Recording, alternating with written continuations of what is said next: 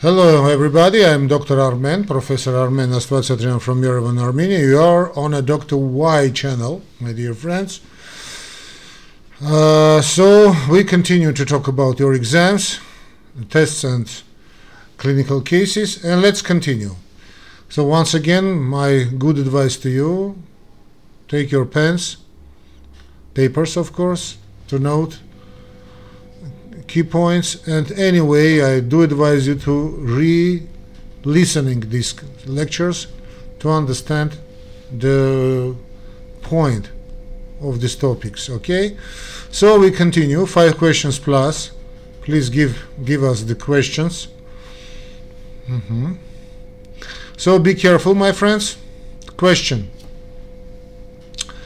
in a patient with dyspnea and fatigue on exertion, cor pulmonale, due to COPD, chronic obstructive pulmonary disease, is suspected.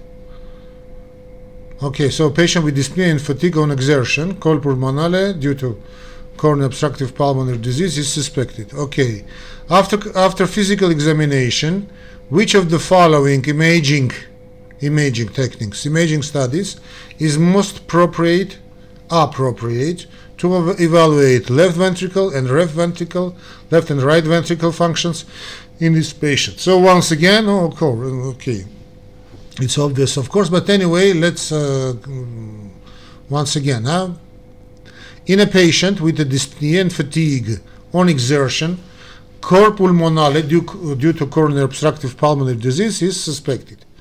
So after physical examination, which of the following imaging studies is most appropriate to evaluate left ventricle and right ventricle function in this patient? So we have to evaluate actually geometry to understand the problem. Yes? No, of course this is echocardiography, but anyway, let's see the options. Give me the options, please. Chest X-ray. No. ECG. So dyspnea and exertion. No, but so the question is what's imaging studies. In ECG, it's not imaging studies at all. To evaluate left ventricle and right ventricle functions. Echocardiography, finally, and standard CT scan. Of course, our answer is echocardiography. See, because echocardiography is best to evaluate left and right ventricle functions of patients in this situation of actually with chronic obstructive pulmonary disease. Actually, chest X-ray and ECG can be done, but because of pulmonary hyperinflation and bullae in patients with chronic obstructive pulmonary disease, these two studies can be insensitive. But anyway, why not? We have to do ECG to all patients. Standard CT has limited usefulness. It's quite expensive and low information. Echocardiography with best technician is the best option. So, on the question, in a patient with dyspnea and fatigue on exertion, cor pulmonale, a patient with pulmonary edema, in a patient with dyspnea and fatigue on exertion, cor pulmonale due to chronic obstructive pulmonary disease is highly suspected. So we have patient with fatigue on exertion and dyspnea. Yes, it could be of course, left ventricle heart failure, but anyway, this patient has a suspected coronary obstructive pulmonary disease. Maybe he's a smoker. So after physical examination, which imaging study is most appropriate to evaluate left ventricle and right ventricle? So of course this is echocardiography, but ECG we have to do anyway to understand what's happening with this patient, because we can have and heart failure and right failure in the same patient. Actually, it happens in this manner, in this way. So correct answer is echocardiography. ECG, why not? So not actually why not? We have to do anyway. But ECG is not an imaging technique. It's an electric picture of the heart. Yes. Okay. Echocardiography is a correct answer. Let's continue. A patient with has a A patient has a pulmonary edema as a result of cor pulmonale. Patient has a pulmonary edema as a result of cor pulmonale. Not good sign at all. If left ventricle failure and pulmonary fluid overload are also present in this patient, which of the following types of drugs is most appropriate pharmacotherapy to treat cor pulmonale? So actually we have to pray. So we have patient actually with two problems, right and left ventricles failure. So patient has got a pulmonary edema as a result of a cor pulmonale, and if left ventricle failure and pulmonary fluid overload also present in this patient, which of the following types of drugs is most appropriate pharmacotherapy to treat cor pulmonale? Astute question, weird question, but anyway. So give me options: anticoagulants, diuretics, yes, diuretics, endothelin receptor blockers, pulmonary vasodilators. Of course, answer is a diuretics, because treatment of cor pulmonale, we know actually, okay, treatment with actually management of cor pulmonale with diuretics is usually contraindicated, because small decreases in preload can worsen cor pulmonale. Yes, can worsen. However, if left ventricle failure and pulmonary fluid overload are present, then diuretics are appropriate treatment. So if we have two failures at the same time, left and right, so if left ventricle failure and pulmonary fluid overload present, so then the diuretics are appropriate treatment. Concerning anticoagulants, for patients with chronic cor pulmonale, long-term anticoagulants, yes, reduce risk of venous thromboembolism, but the question was to treat pulmonary edema. Anticoagulant can't treat pulmonary edema. Like preventive problems, okay, but person is going to die. So, but for a long treatment, why not? So actually, why not? We have to give these persons anticoagulants. Concerning endothelin receptor blockers, the treatment of cor pulmonale with endothelin receptor blockers not been studied. Actually, I don't like these groups of the class of medicals. Anyway, this is not endothelin receptor blockers case, and choice pulmonary vasodilators is ineffective at all in treating cor pulmonale. So let's make the period. A patient who has a pulmonary edema as a result of cor pulmonale, if left ventricle failure and pulmonary fluid overload also present in this patient, diuretics is a choice, the most appropriate pharmacotherapy to treat this case, to treat cor pulmonale. Okay, about 50% of patients with deep vein thrombosis also have which of the following conditions? About half of patients with deep left vein thrombosis also have which of the following conditions? So about 50% of the patients, my friend, with deep vein thrombosis also have which of the following conditions? Occult cancer,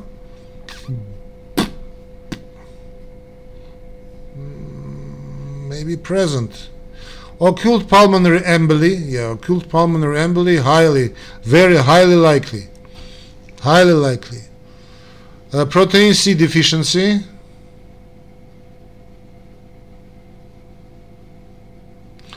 and sickle cell anemia. No, of course, quite answer is about 50% of patients with deep venous thrombosis have occult pulmonary emboli, and at least 30% of patients with pulmonary emboli have demonstrated deep venous thrombosis. So it's actually brother and sister, pulmonary emboli and deep venous thrombosis. Concerning occult cancers may be present in patients with apparently idiopathic deep venous thrombosis, but extensive evaluation of patients for tumors is not recommended unless patients have major risk factor for cancer or symptoms suggestive of occult cancer. Concerning protein C deficiency and sickle cell anemia, there are of course risk factors for DVD. So our answer is acute pulmonary emboli. So once again the question, so about 50%, half of patients with deep vein thrombosis also have which of the following conditions also have occult pulmonary emboly? Because about 50% really have occult pulmonary emboly, and at least 1/3 of patients with pulmonary emboly have demonstrated deep venous thrombosis. In hospital thrombosis, another question. In a hospital thrombosis may be responsible for 50% patient death a year in the United States. So in hospital thrombosis may be responsible for more than 50% patients death a year in the United States. In hospital thrombosis, because lack of physical activity, hypodynamia, dehydration. So which of the following categories requires routine deep vein thrombosis? Prophylaxis. So we talk about preventive medicine. In hospital, good question actually. Not obvious at all. In hospital thrombosis, may be responsible for more than 50,000 patients death a year in the United States. Which of the following categories requires routine deep venous thrombosis prophylaxis? All postpartum patients, all hospitalized patients,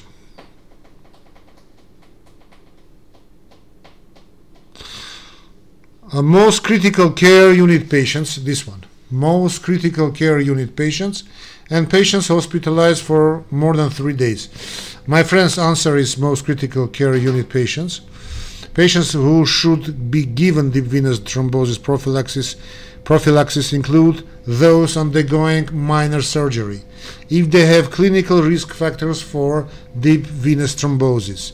Those undergoing major surgery, especially orthopedic surgery, even without risk factors, and bedbound patients with major medical illness, for example, most critical care unit patients, other patients with heart failure, chronic obstructive pulmonary disease, chronic liver disease, or stroke. Concerning all postpartum patients, all hospitalized patients, and patients hospitalized for more than 3 days, actually, hospitalization itself, it's not considered as a risk factor. Yes, we can, but not a major risk factor. If patient is active, it's not a problem. And hospitalized patients not in one of these categories do not require routine deep venous thrombosis prophylaxis. But of course, we have to understand that lack of physical activity can provoke this problem. Anyway, most critical care unit patients, because lack of their physical activity, are under the high risk, of course. So, in question of in hospital thrombosis may be responsible for more than 50,000 patients death a year in the United States, which category requires routine deep venous thrombosis, no aggressive, active deep venous thrombosis prophylaxis, most critical care unit patients. Yes. And the last question for today: duration of anticoagulation treatment varies depending on the risk of deep venous thrombosis. Which of the following scenarios suggest the need to continue warfarin treatment for at least 6 months?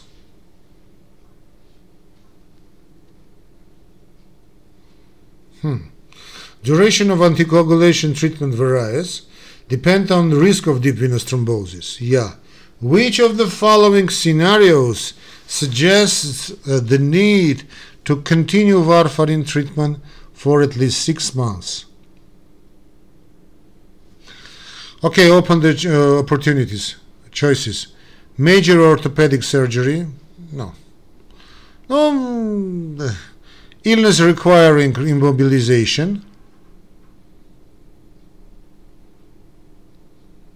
What, that's long. Another option, idiopathic deep venous thrombosis, and endothelial injury such as that due to intravenous catheter or limb trauma. But we talk about months of warfarin. So answer is Idiopathic deep venous thrombosis, my friends. Idiopathic or unprovoked deep venous thrombosis. Actually, idiopathic, we use this term when we want to say that we don't know the origin. What is the reason of this problem? That is why it's idiopathic. Actually, idiopathic comes from this. So idiopathic or unprovoked deep venous thrombosis with no known risk factors.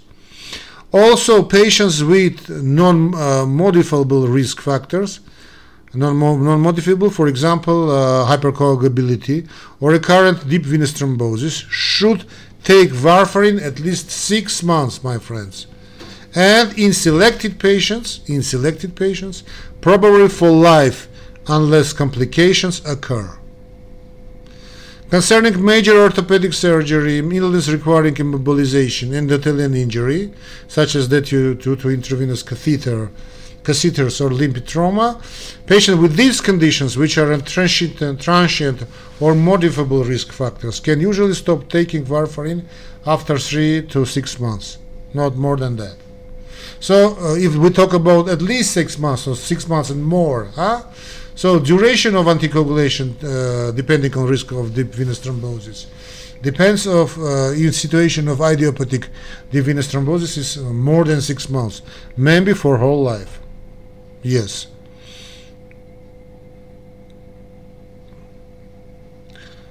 For life treatment. Yes, unless complications occur. Yes, it's not a good choice, but anyway, no other options, as they said. So thank you very much, my dear friends, for your attention. See you in another lectures, in another questions, in other tests and clinical cases.